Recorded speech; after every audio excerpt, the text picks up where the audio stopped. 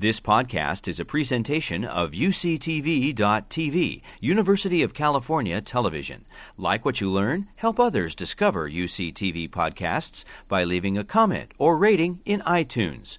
Good evening. I'm Mike Kalichman. I'm Director for the Center for Ethics in Science and Technology. This program is part of an ongoing series that we call Exploring Ethics, hosted here at the Fleet Science Center. The purpose of the series has been to try and bring the public and scientists together to talk about controversial areas of new developments in science and technology so we can identify where the ethical challenges are and find the best possible solutions to those challenges. Tonight's program is part of a focused series that's within that larger series with a look at some issues that come up with a particular area of research involving HIV and sequencing the virus, looking at its differences between individuals and being able to potentially say important things about how the virus has moved from one person to another, but at the same time creating a risk that people will have their information compromised, that other people will be able to find out about what's in their, what information they have. So in order to maximize the value of this research and to minimize the risk that people will have their privacy compromised, Susan Little from UCSD and I have an NIH grant. This is, as I said, the second in a series looking at those issues. So we're going to be looking generally at privacy issues tonight at the beginning, but more specifically at that question in the context of this kind of research where somebody has HIV and asking questions about how to deal with that issue. So without any further announcements, I'm going to introduce this evening's speaker, Staal Vinterbo, who is part of this project at UCSD with Susan and me. Staal is an associate professor in biomedical informatics at UCSD. And what that means is that he is expert in the computing end of these things and knows very much some of the challenges to be able to protect privacy, some of the issues we need to address. And at the same time, what I've learned in working with him is that those challenges, as important as they are ones that are rooted in things that are often beyond the mathematical and computing understanding of most of us. So Staal is somebody who has that understanding and is going to do what he can to help us understand what the issues are and hopefully give you a new perspective on privacy and how we should handle those issues. So I want to welcome Staal for our speaker.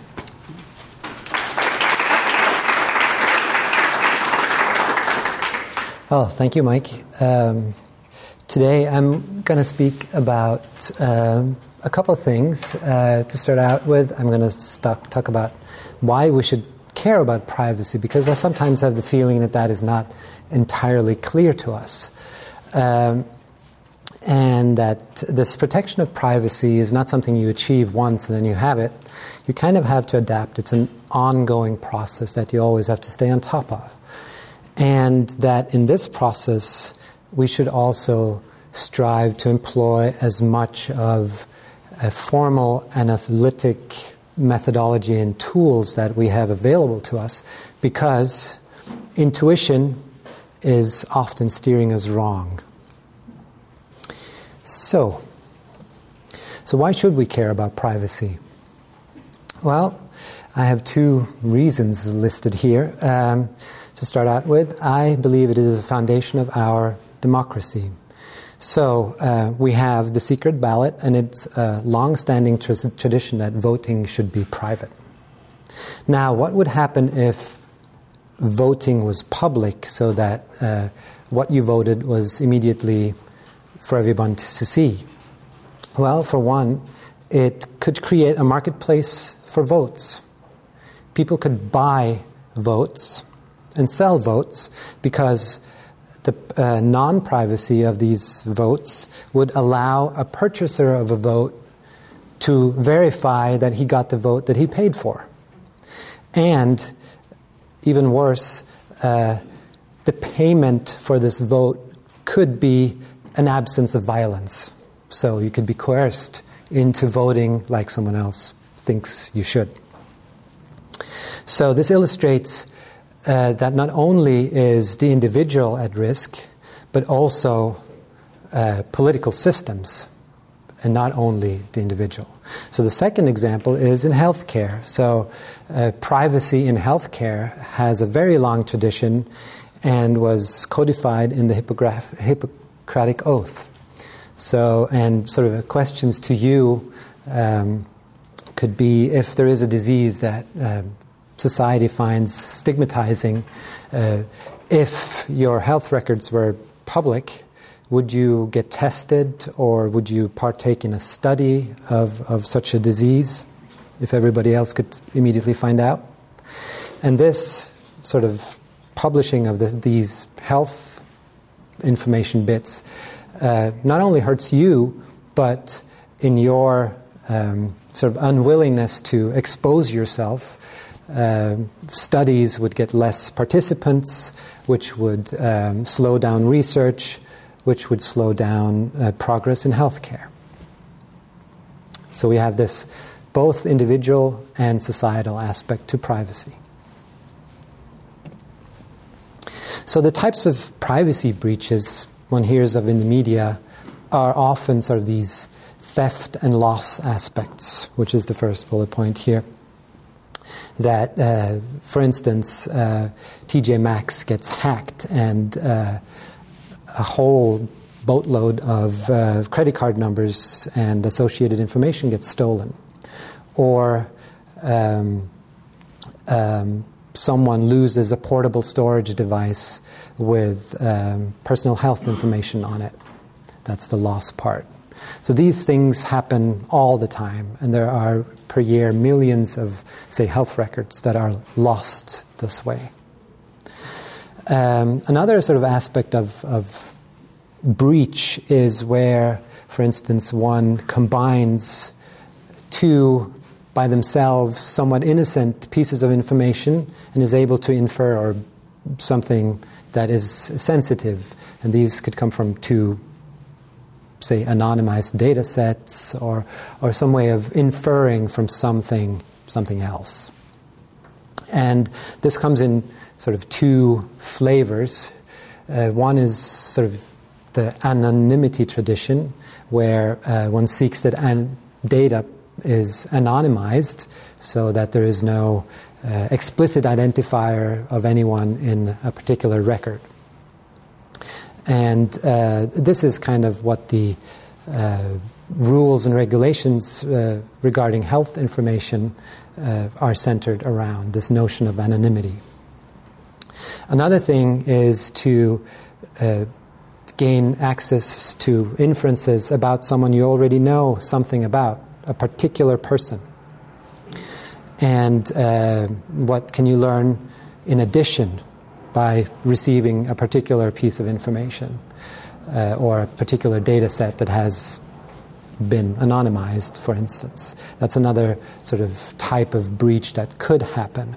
And interestingly enough, the second type, this if you block the inference about someone you know, then you also block the re-identification, the first type of inference. So the second one is in some sense a stronger type of breach method. So in order to protect ourselves against this, one can sort of view this in a more sort of information security framework, and in this framework it is usual to think about security and privacy as a process, as I mentioned. And the purpose of this process is to adapt to changing circumstance, be it technological or legal or social. And this process has, in this figure here, 5 steps. So you could start with trying to figure out, what do I need to protect? And what do I need to protect it against? And this is called risk modeling. You kind of try to create an image of what you really have to set out to do. And then you codify this image into a policy, and then you implement the tools that you need to enforce or put into life this policy. And then afterwards, after you've done that, you can start evaluating how this, what you just implemented, how does this work?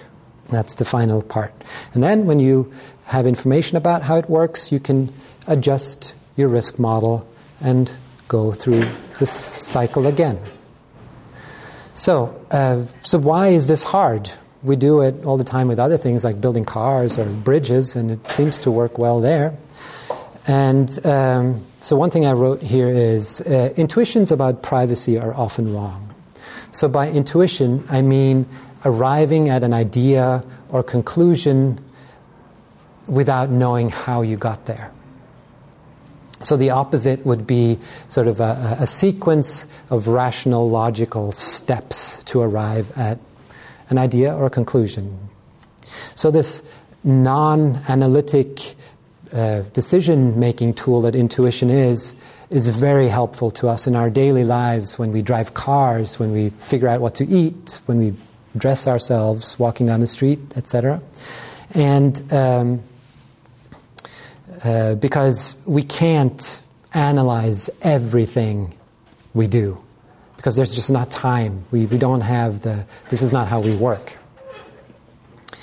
And but in order for this intuition, this tool that we have to work well, it must at least to a large degree be based on what we've seen before and our experiences. So the more typical the situation, the more useful our intuition becomes. So now if I were to construct or try to build a computer program that picks out faces in a photograph, then looking for something that looks like the National Geographic's most typical face on the planet, like here in the picture, that would be a good strategy, and I think it would work well. But this strategy could be subverted by someone wearing a Krusty the Clown mask. Because Krusty the Clown is not really what we see every day, and I wouldn't have thought for looking for Krusty the Clown. It's a sort of very edge case far out there, unlikely to happen. So the strategy of looking for the typical, this intuitive strategy, can be sort of subverted by an adversary who knows about this and is actively trying to create a situation that we haven't been in before or that we haven't thought about. So consider the following situation. A big fear when one is sort of producing anonymized data sets for dissemination is the existence of some unique pattern in this data that can be found again somewhere else in some other data set that is not anonymized. So a very famous example of this is when LaTanya Sweeney, at the time a graduate student at MIT, identified the then Governor Weld's medical record in a data set containing medical information that was assumed to be anonymized and safe to disseminate. And she did this by looking for the unique or the pattern of gender, birth date, and zip code in another place, namely the Cambridge, Massachusetts voter registration list. And it was unique there and unique in the health record, so it linked the health record with the identity of the governor. So we're well sort of served by being afraid of these unique patterns in data. But is the absence of such a particular pattern, is that dangerous as well? Now, let's pretend I just learned that there is no patient that is male, age 30, has secondary diabetes, and is HIV negative in the local hospital database. And last Sunday at my neighbor Bob's 31st barbecue, sort of birthday barbecue, he told me while he was flipping burgers that his doctor at the local hospital had told him that he had to be careful about drinking soda because of his secondary diabetes. So now I know that Bob is not registered as being HIV negative in the database. So this is a piece of information that might be very interesting to me. So, and this is, this pattern of, I learned that this patient doesn't exist. And one would think that, okay, this doesn't exist, so I can't link it to anywhere. So it should be safe, right? But I was able to use some additional information to infer something about my neighbor Bob. So, which is not as intuitive as the first example. So an intuition is also notorious for being unreliable when it comes to things like risk and probabilities, for instance. Let me give you an example, a well-known example called the Monty Hall problem. And so the scenario is as follows. You're on a game show, and the host, Monty, presents you with 3 doors, closed doors, behind one of which there is a prize that you want. And Monty then says, pick a door. And you go and say, pick door A. And then before you're allowed to open the door, Monty, knowing well where the prize is, opens door C, behind which is nothing. And then, before you're allowed to open your door, he gives you the chance of switching. Instead of A, open the other closed door, B. Now the question is, should you switch or should you not switch, or does it not matter? The interesting thing is that the answer to this question is, even by people who work with probabilities daily, highly unintuitive. Because switching increases your probability from 1/3 to 2/3. So, which is, wow, how does that work? And it requires some analysis that even after you've done it, it's like, really? So so this is why in this setting of privacy where we have both risk and probabilities, and in addition we have an adversary, it's extra,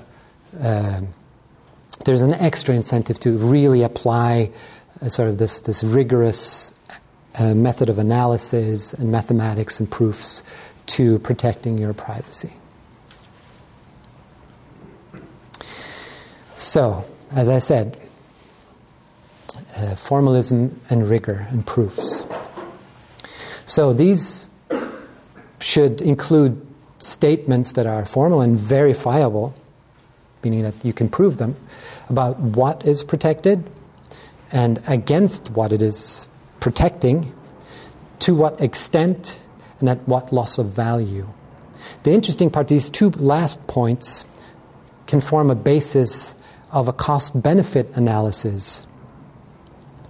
And as you know, many things in society are subjects, many decisions we make as a society are subject to such analyses. For instance, traffic regulations. You could make sure that there are no deaths by car accidents by banning all cars, but that would not really follow the optimal point according to our society on such a spectrum of cost-benefit analysis.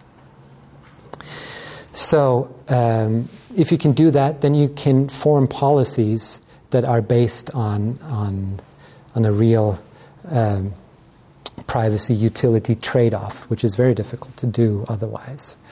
And also, if you remember back to our little process with the 5 bubbles, there was one that says evaluation. And this evaluation you can do along several dimensions. For instance, you could analyze and say something about the method you use to extract information from a data set that has sensitive information in it. So, say, anonymize that data set or something. Or you could try and say something about the anonymized data set itself. And you could evaluate by, for instance, every morning checking the New York Times front page or page 2 and see if there's a big sort of headline about some disastrous privacy breach. So this is what I would call the sort of head in sand or ostrich approach, by waiting for the disaster to happen. You could improve on this quite well by trying to say, if you have an anonymized data set, trying to see if you could break your own privacy protections in some sense and try to reestablish the identity of some people in this data set. It's kind of the empirical approach. The problem with the empirical approach is that it only tells you half the story. It tells you something when your method is blatantly bad. Basically, if you can do it, if you can break it. But if you can't break it, that doesn't mean that someone else with more resources or different information available to them can't do it. In particular, if you, as the ethical researcher, for instance, or constructor of this, protector of this data, are bound by laws and regulations, which maybe an adversary is not. And the final sort of, or even better than that, would be that you write down formally the promises that your method makes, sort of in terms of mathematical proofs, and your formal statements about the what you expect to be true for this to work, and so on. And then you can publish this freely to the entire community, and it can then try to poke holes in your theorems and your proofs, and give you very precise feedback on where things break down, so you can move forward. So now let me round off with showing you an example of how such a utility privacy trade-off can look like in the context of what Mike talked about in the beginning, this HIV research. And the example here is a HIV infection incident map. And it is kind of a map of where in San Diego infections occur. So, and we use, without going into the mathematical detail, a formalism or statements about the privacy that we wish to achieve called differential privacy. Now, it's kind of an emerging standard still, even though it's almost 10 years old. And it says something about what is protected, which is the true location of any incident, against inference in the presence of arbitrary additional information. So you don't have to make assumptions about what an adversary could have access to. And the measure we use is the increase in probability of you learning any specific location incurred by actually disseminating the map. So it's like a before and after, and the difference in this probability. And the loss of value is the incurred loss of accuracy when you require this change in probability to be small. So, and it is the mathematical relationship between points 3 and 4 here that offers us a dial, a knob that we can turn. We can set at what point we wish this method to work. And it looks graphically like this. So on the left you see a non-private, completely fictitious for this purpose, map with 3 clusters of incident breakouts. And we also have a knob with a value we call just arbitrarily epsilon. And it ranges from as close to 0 as you want to infinity. And so in the middle we have a somewhat small value for epsilon, and this epsilon means that a small epsilon means low accuracy and low privacy risk. So we see that at this very low setting there is not much accuracy in this map, and it is also not very useful, seemingly. So now we turn it up a little bit, the knob. We sacrifice a little bit of privacy for some better utility. The point is here that we know how much. That's the cool thing about this. So now an epsilon 1 means sort of a ratio of these probability would be around 2.7. Not that this matters right now. And is a very sort of standard value in the literature for tests or for visualization of these things. And we can see that at this point, if we were to intervene with, say, a needle truck, sending the needle truck to the locations on our right-hand map, so to these clusters, which correspond fairly okay to these clusters, then we would be hitting appropriate spots. Okay, I hope this was a somewhat useful introduction to this realm of privacy. And what remains is thank you for your attention. So as you probably gathered from the program, we now have a panel that's going to join Dr. Vinterbo in discussing the issues that we brought up tonight on privacy. And I'm going to ask each of the panelists first to have a couple of minutes to sort of give their perspective on the issues they've just heard about, tell you a little bit how it fits in with who they are. The first panelist to the right of our speaker, Staal, is Harold Cooks.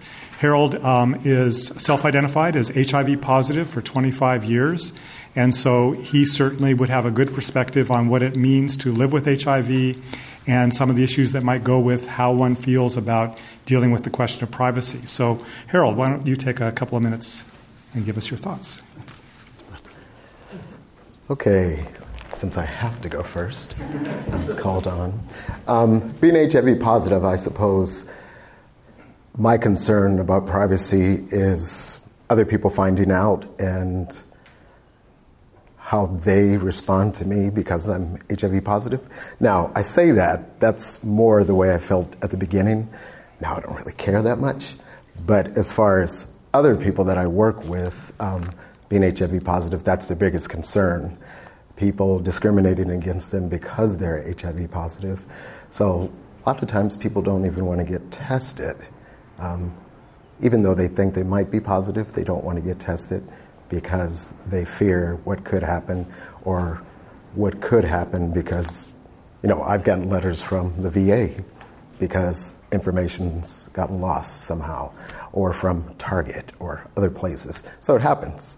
So something like that is pretty important as far as someone thinking less of you or treating you differently. So that's why I think it's very important overall, privacy.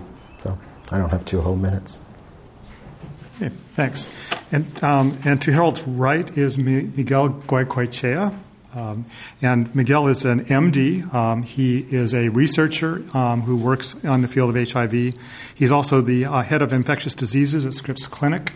And he has a perspective then of seeing patients and worrying about how to deal with HIV. So, Miguel, what are your thoughts? Sure, thank you. So, as a physician, privacy is critical in terms of forming a working or functional relationship between a physician and a patient. There has to be trust. And for that to be possible, you have to have confidence, mutual confidence, both in the provider's sincerity and abilities, as well as assurances of privacy, that what you're saying and what's going on in that environment is for the purposes of the benefit of the patient.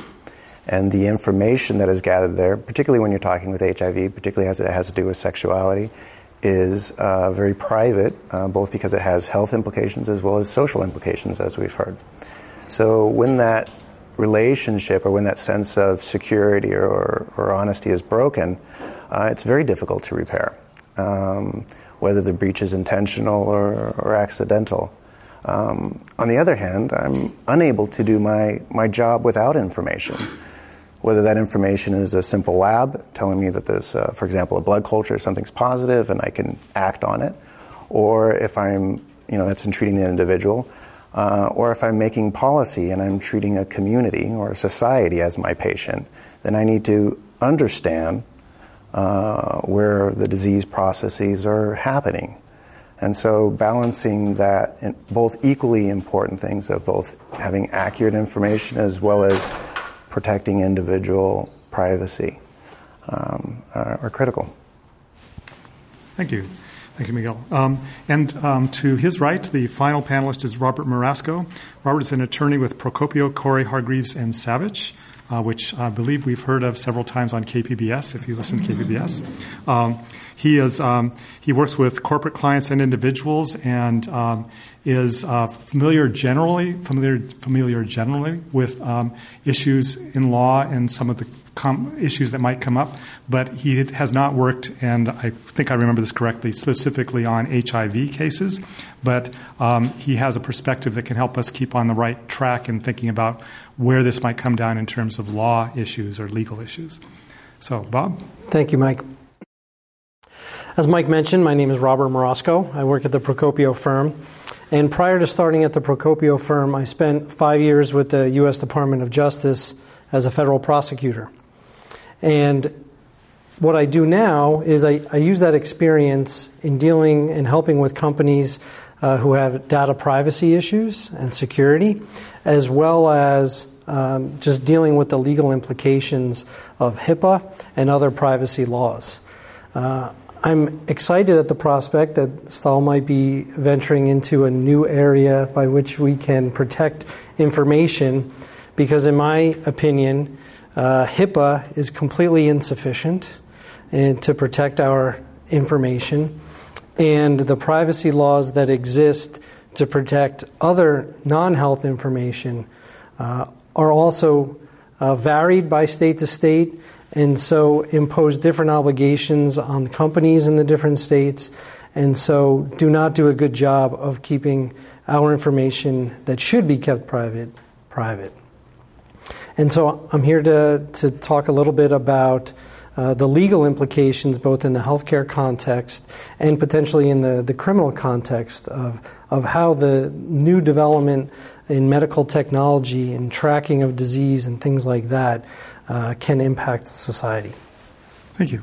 So maybe we should start with a question of you, Bob, because you mentioned HIPAA, and not everybody may be clear on what HIPAA is. So you want to say a little bit about that? Sure. HIPAA is the federal legislation that is meant to protect our health information. It stands for Health Insurance Portability and Accountability Act. When you think of it that way, you realize the true intent of the statute, which was really meant to protect and encourage the sharing of medical information of patients among and between healthcare providers so as to improve the healthcare that we are all receiving. But all it has really done, in my opinion, and I'll leave it to the physicians to talk more about the impact they've experienced with it, is put up hurdles and obstacles when it comes to the sharing of information. Generally, my experience is that healthcare providers, they're allowed to share it somewhat unrestricted, but there are a lot of hurdles you have to go over to begin with before you even get there. When you're sharing it between a healthcare provider and a business that's working for it, like a hospital and a law firm, or a doctor's office and the management company that's staffing his office or her office for them, there are a lot of hurdles that you have to overcome with respect to how to share that information and what can be done with it. Thank you. Perfect. And actually, I've just been handed a card of questions, which it looks like it was designed to ask one question of each of you. So you've answered one of those 4 questions, which is basically what is HIPAA? Another question has to do with what are the limits of HIPAA protection, and I'm wondering if Miguel and Harold have any thoughts on that. I don't know who might want to start on that. Yeah, Miguel's noticing that, when it comes to the limits of HIPAA, it really is more of a legal issue. So what are the limits of HIPAA? That's a pretty broad question. So essentially, HIPAA like I said, is designed to encourage the sharing of health information with the intent of improving the care that we receive. When it comes to the limitations, so it has a very broad definition of how it defines what health information is and what is protected health information, which is essentially any information that relates to an individual's health care or payment for health care that also identifies the individual. Okay? And we talked a little bit, I think Staal mentioned a bit about de-identification. If you are able to de-identify that protected health information, that is, remove all the identifying characteristics of it, you're essentially allowed to use that information freely, at least in theory. Okay, that's the concept behind it. When it's not de-identified, there are a great many restrictions. When it's actually identifying the individual who is paying for or receiving particular services, there are many restrictions as to what can and cannot be done with that. To try to enumerate what it is, I mean, it begins with any of us going into a doctor's office and filling out that privacy form, the acknowledgement that you've received the practices notice of privacy practices. What that document does is supposed to identify for you what the practice will or will not do with your information, and possibly seek your consent to do certain things with it. So a healthcare provider, your physician, is allowed to share your information with your insurance company, with a government insurance company, with another healthcare provider who you might be seeing, but they're not allowed to share things like genetic information, at least to an insurance company for purposes of underwriting. They're not allowed to sell your information unless you give your consent. And so all of the kinds of restrictions that HIPAA sets up, they're allowed to be overcome if you give your consent. So those documents that you're getting, you kind of want to make sure you take a look at them, because you might be consenting to them using your information in a way you might not want them to. We all need a lawyer when we sign those documents by our side. I was interpreting that question slightly differently and maybe inappropriately, but I want to still go back to Miguel and Harold on the sort of in practice. Have you seen examples where, despite HIPAA, there is some element of an individual's privacy compromised? In other words, is HIPAA insufficient, or if in your practice so far it's actually done a pretty good job of keeping people's private information private? So first, I would say, in general, healthcare providers, we need information. We need accurate information about a particular individual. And the intent of getting and utilizing that information is good. It's for benefits for that individual. Particularly in complex cases, particularly in long-standing medical cases with individuals, it might involve a number of people. And these people can be physicians to various levels of care providers. And the possibility for information leaking increases as your network expands. So yes, that I wouldn't say that by any means is HIPAA perfect. More importantly, the electronic medical records are also not perfect. There's several barriers to getting access to information, and we see that quite a bit. There's difficulty in sharing information even when you have adequate permission, and that slows the process. So yes, the possibility for breach of privacy could be as simple as conversations in an elevator with people who are not involved with the health care of that individual, to accidental losses where health information is dropped. But in terms of the intention of, I would say, of both providers and people involved along that healthcare line, is for the benefits of the patient and trying to, really sincerely trying to maintain the privacy of those individuals. But without sharing that information, without utilizing it, you're not able to benefit that patient. So it's a bit of a double-edged sword, I suppose. So there's a tension between the useful information and being able to keep it private. So, Harold, do you have any thoughts on that before we? I do, really quick. As I thought about HIPAA, I first actually got annoyed because I felt like a company used HIPAA against me. And you're probably thinking, oh, that's interesting. Well, my partner and I applied for long-term care. Now, I expected to be denied until I saw the questions. The two questions that stood out were, one, do you have any type of blood disorder other than HIV? Of course, I said no. Do you have an AIDS diagnosis? Again, I said no. So I thought, whoa, they gave me some hope. So when I was denied, I just let it go until someone else brought it to my attention. Well, why were you denied? So, of course, I called and I talked, and they gave me just a little bit. They said, well, we sent you paperwork and we sent your doctor paperwork. And I thought, okay, she showed me the paperwork and it doesn't say why I was denied. So when I called them again, they said, well, because of HIPAA, we can't tell you. And I'm thinking, wait a minute, I thought HIPAA was to protect me, no, not you. And so, I mean, you can say where I'm going with that. I could say a lot, but then I'd probably start cussing. So, and you don't want that. So, I think you've got us all wondering, so did you ever find out what they refused to let you know? They're working on it. They're working. Well, the long-term care specialist, who's a friend of mine, actually is pushing it and trying to find out, because she doesn't even know. So at this point, it may be that somebody's done exactly what Staal talked about. They put your information together with other information and managed to triangulate to say, oh, this person has HIV, and therefore maybe that's the reason they wanted to deny coverage. And I'm healthier than my partner, who got accepted, of course, but I just happen to be HIV positive. So. Okay, well, we are, of course, making inferences here. It may be something completely different. We have no idea. Well, they've kept it from me, so I don't know. Yeah. And so Staal had some thoughts on this, and also Staal in the process, if you could reflect on whether improvements in technology and the way we deal with medical records have either helped or hurt us in this domain. So. Okay, first to my comments about whether sort of HIPAA is working sort of from a privacy standpoint.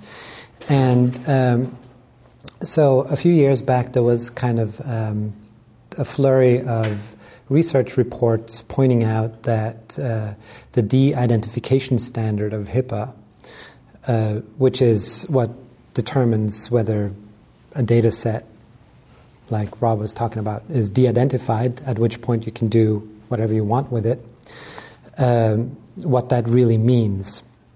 And the research pointed out that for protection of privacy, there are many examples of where this de-identification standard was not sufficient. So you could break it. And in addition, what is problematic with HIPAA is, in my mind, is that once you claim that you de-identified the data set, which is not hard to do because there's a cooking recipe on how to do that.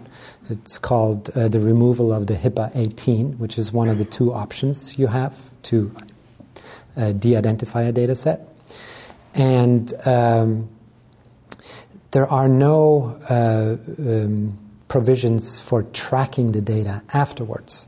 So it's very, very difficult to say that a particular breach, like in Harold's case here, actually comes from a HIPAA de-identified data sets, because nobody needs to track where this data set is going and who is using it, which could be a problem. So, and that was my comment to the HIPAA deficiencies. And then the other, has technology, is it helping us or hurting us in terms of protection? So I think technology from sort of a health records and what in general is helping us tremendously. And I must agree with the sentiment of my colleagues that, Miguel and Rob, at least who haven't had the negative experience, I guess, is that for the most part, the users of these data are meaning well. So there are very few people who, I think, nefariously try to abuse information. That being said, so in this context, the technology of health records and so on in general, and medical technology in general, is very useful. But with this comes also the downside of availability. It has technology helps making things more rapidly available, easier to analyze, and easier to combine multiple sources of information. So I think at this point we should realize that there are no purely technological solutions to this problem. And I think that we also need to look at sort of contractual and legal measures that in combination with technology can help. But overall, I think I'm actually not sure where I am on that question. Some things have helped, some have hurt. Yeah. Okay. We go to the next question. I like this question a lot because it's a think out of the box sort of question that says if we're going to worry about these issues, then maybe instead of asking the question, how can we better hide information, are there ways we can do to make that information less valuable so that it'll be less likely somebody will want to steal it? And in the case of HIV or medical issues, it might be that, for example, if we said that your insurance can't be determined based on knowing that you have an HIV diagnosis, then it's less desirable for the insurance company to try and discover that information. And I don't know if any of you have any experience of specific approaches to make data less valuable, but what are your thoughts on that? Maybe Staal, since you have, maybe just talking, go ahead. Yeah, I think that is a very good point. And I think this is where the non-technological approaches to privacy come in, and this would be a very good venue for this. So, and I, of course, am in favor of such a measure, sort of health care for everyone in this sense, and so I think this, doing this sort of, for instance, removing stigma, because some of the vulnerability towards this is emotional and is social, and I think I'm not sure how we as a society could do that in the short term, for instance. Yeah, the emotional social part might be harder to protect against, but other issues that, because people probably aren't necessarily going to target large groups of people for the emotional social issue. They probably target them for something that's more financial, like an insurance question, I would guess. But so any other thoughts on this approach? I think in society there's less incentive for insurance companies to try to ascertain status. I'm not saying there is, and they certainly have that incentive. But the bigger issue is the black market value of your privacy information. It is easier these days to steal someone's health information than it is to steal their credit card number. And there are fewer protections surrounding it. Despite having a national standard in HIPAA, our health information is less protected than our financial information. And the black market uses the health information to create false insurance cards for people who are not insured and gain medical coverage that way, or at least get them through the provision of care that they need on an immediate basis before it's discovered. So I think that's the bigger problem right now. So Miguel or Harold, any thoughts on options here to be able to make it less desirable to steal information? No. Okay. I couldn't see you from here, but okay, well that's fine. Again, so I suppose it's an interesting question, but it's not. I mean, it's not something I spend time thinking on as a physician in terms of my practice. I think something to keep in mind a little bit to address your point with sort of financial or credit card information. Healthcare information is complex. It comes in many different forms. And whether that's through written histories from the patient, through a variety of sources, laboratories, and it's a range of data. Some of it quite nonspecific and others carrying much more weight. A difficulty is, and a large vulnerability in the healthcare system in terms of the information, is our lack of sort of uniform electronic medical records.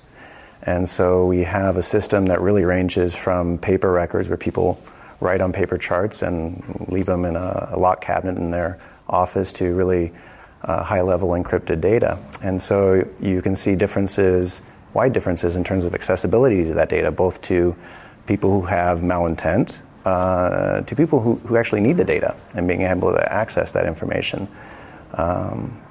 Sorry,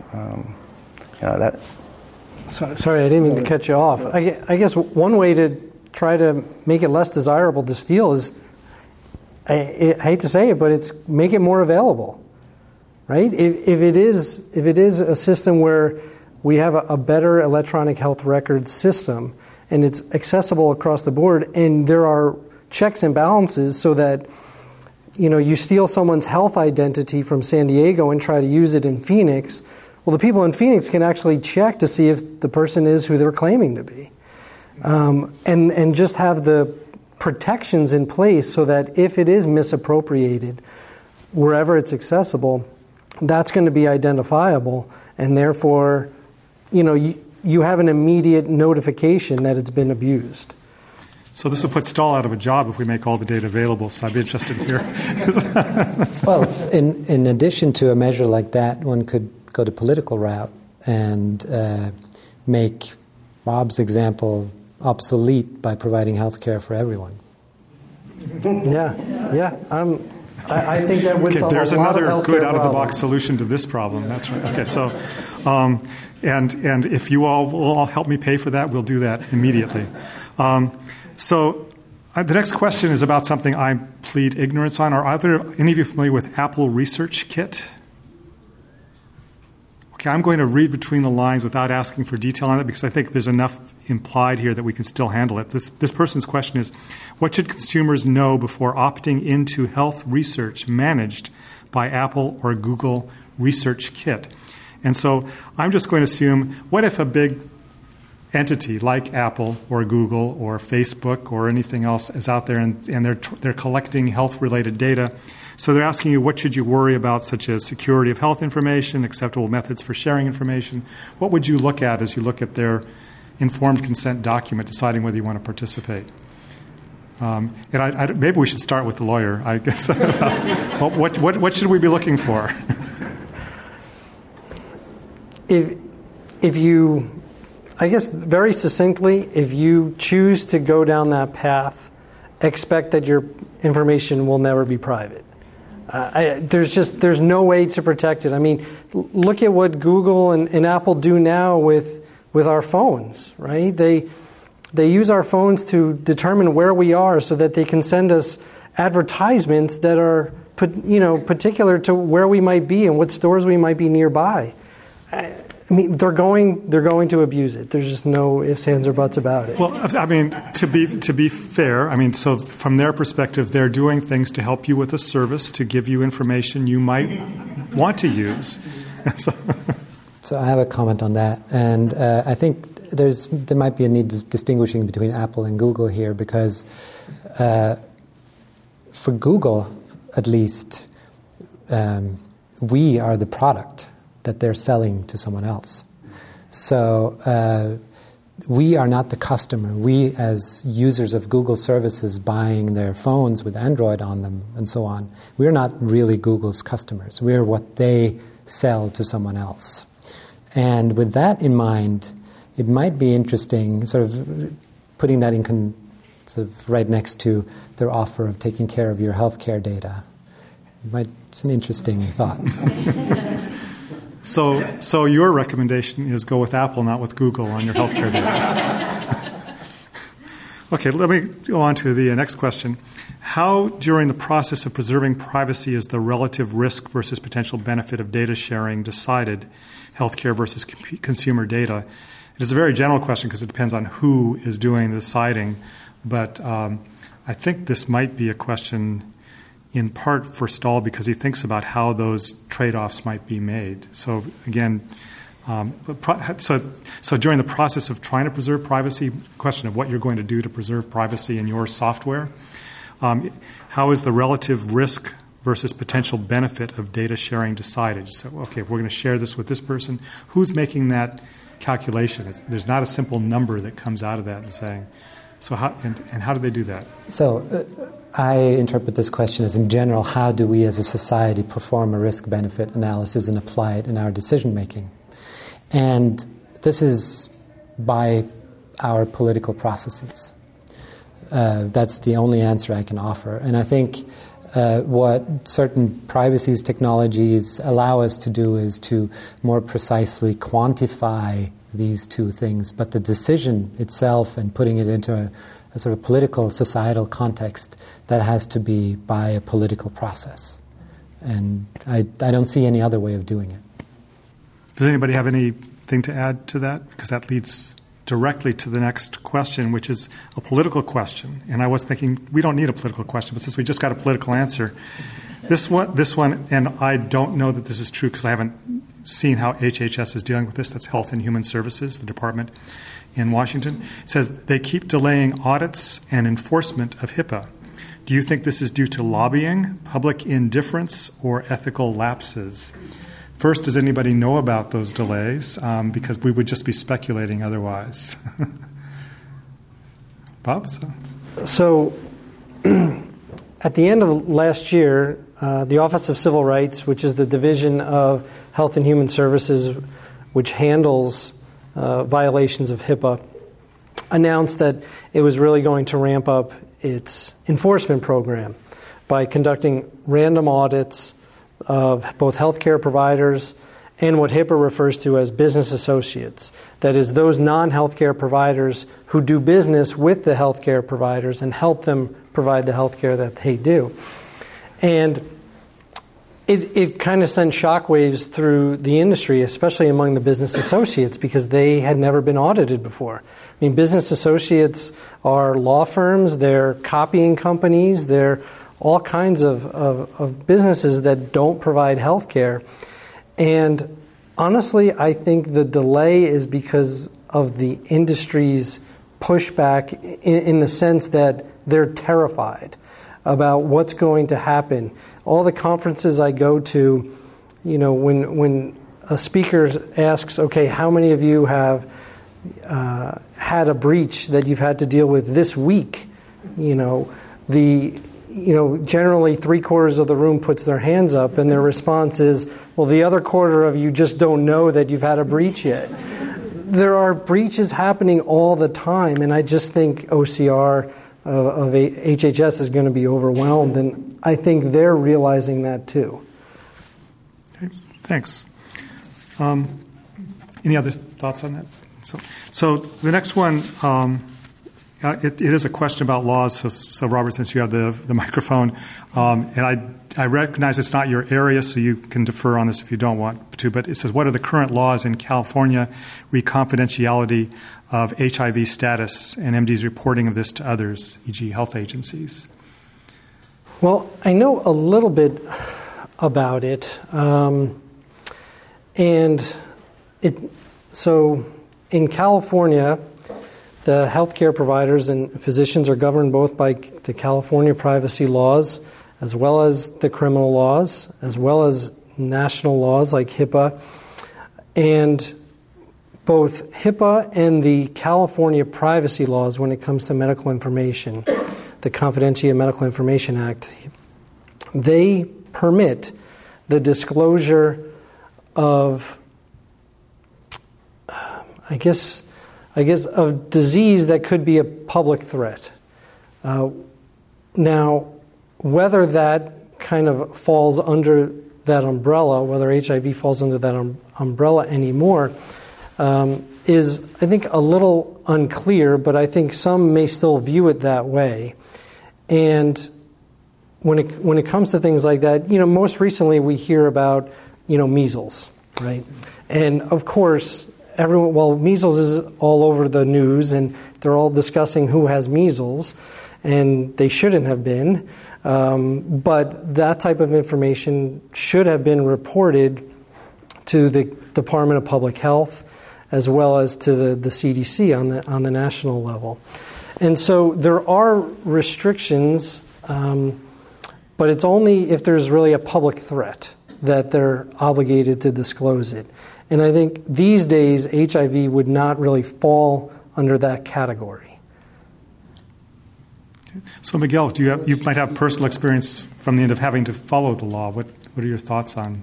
Well, correct me if I'm wrong, but I thought it was still my understanding that was still reported in terms of new cases as well. So a lot of healthcare data usually. So if you look in the level of the physician, probably the only communicable disease that I am on an active basis reporting would be tuberculosis.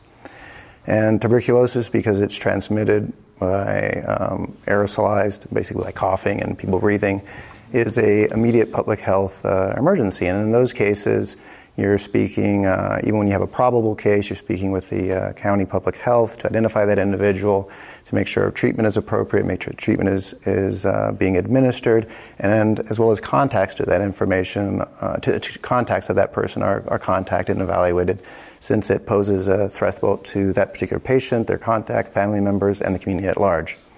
Aside from that, there's a number of diseases and conditions, even outside of infectious disease, that I don't know all the specifics, but that does include HIV, that are reported at the level of the laboratory. So a lot of that reporting happens, without my, knowledge of that. But that will be de-identified data, from regions of individuals and having this particular diagnosis. And again, this is the way I see this as a physician.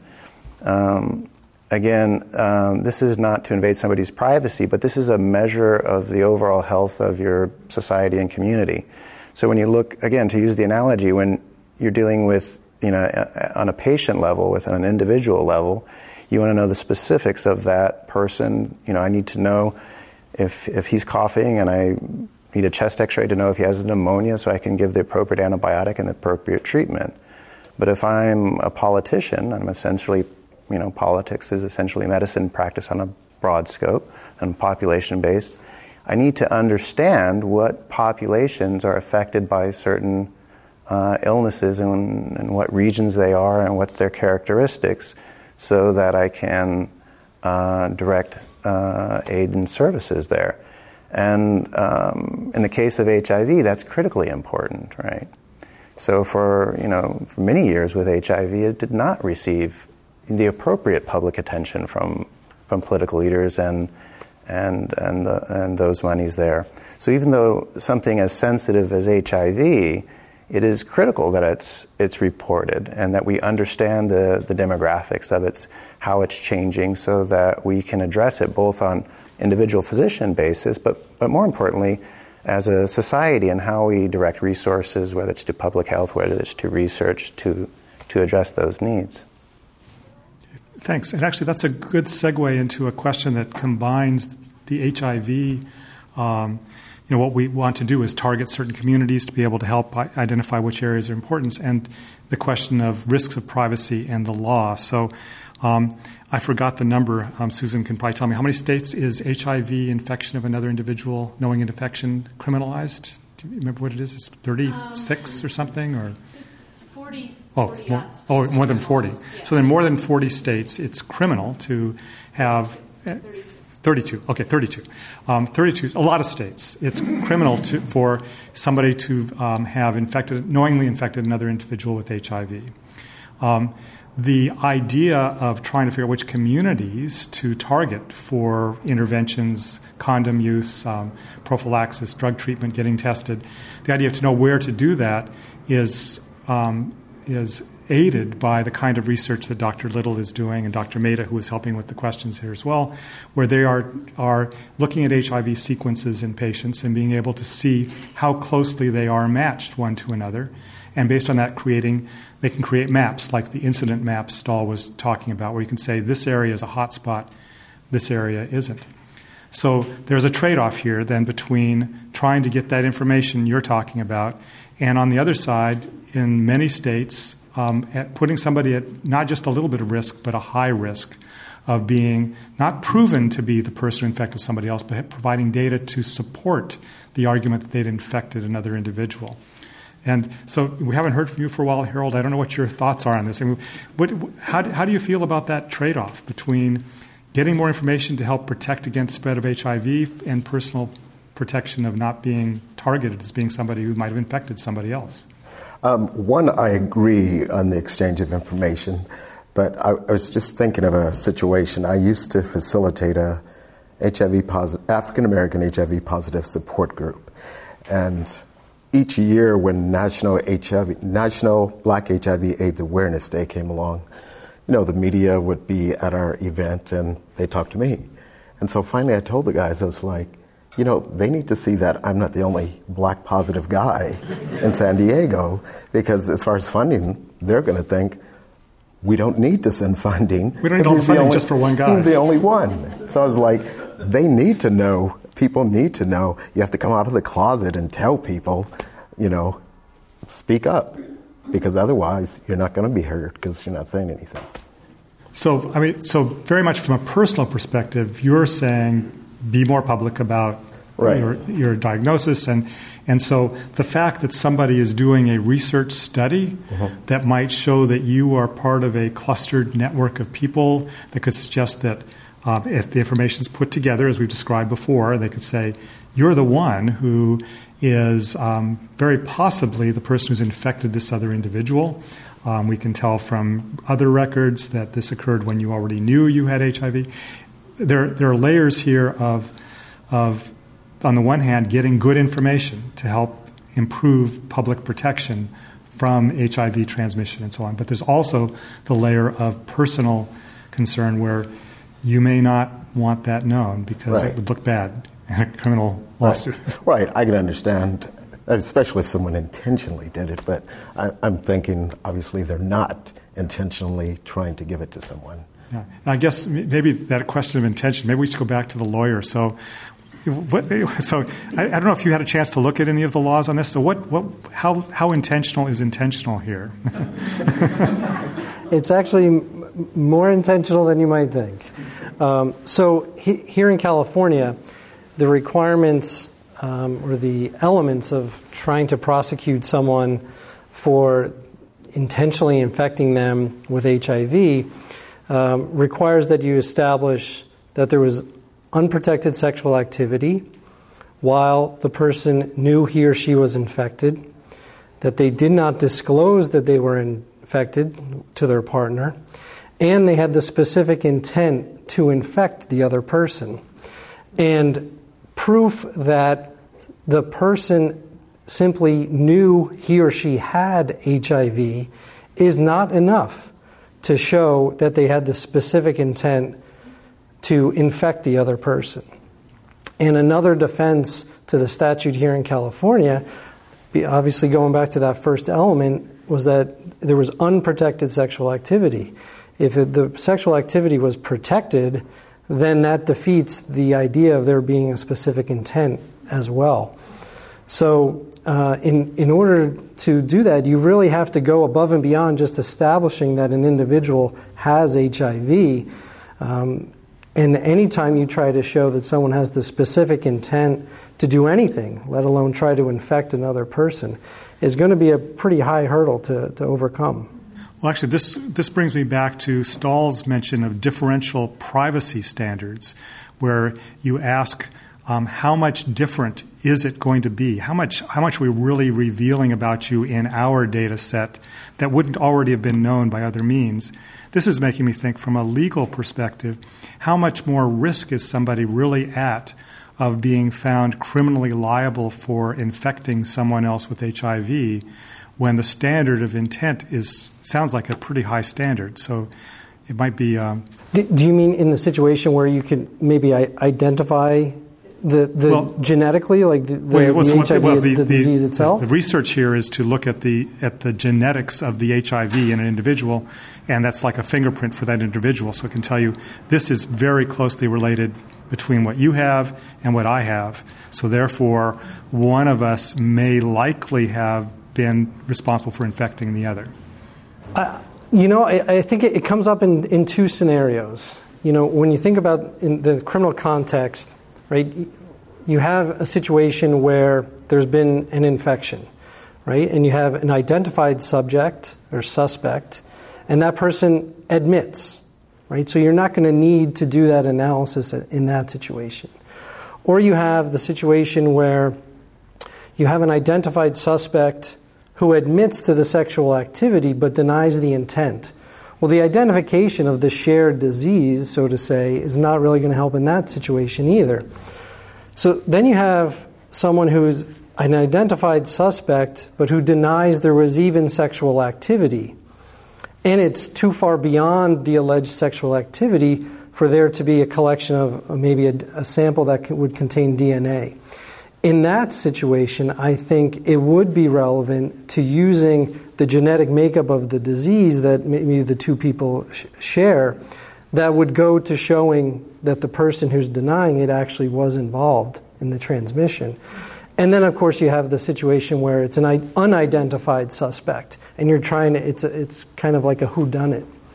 And I think it's in that situation as well where that genetic marker would be relevant. So it doesn't necessarily go to the intent, and it's only in those couple discrete areas where I think the genetic markers are going to be an issue. Yeah, this is an interesting dimension, and the conversation seems to have been so short so far, but we've already hit 7 o'clock. So what I want to do is first sum up by saying that the questions from the audience and your answers have, I think, been invaluable for this project to be able to think a lot more deeply about how to balance privacy issues and trying to better deal with HIV protections in our community. And before I thank our speakers, I want to just remind our audience that we appreciate your input. This is part of what we're doing. We want feedback, and that feedback can include your evaluation forms. But at this point, I want to thank our speakers, Staal Vinterbo, and our 3 panelists, Harold, Miguel, and Rob, for their excellent insights. Really appreciate it.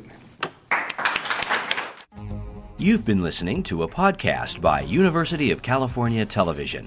For more information about this program or UCTV, visit us online at uctv.tv.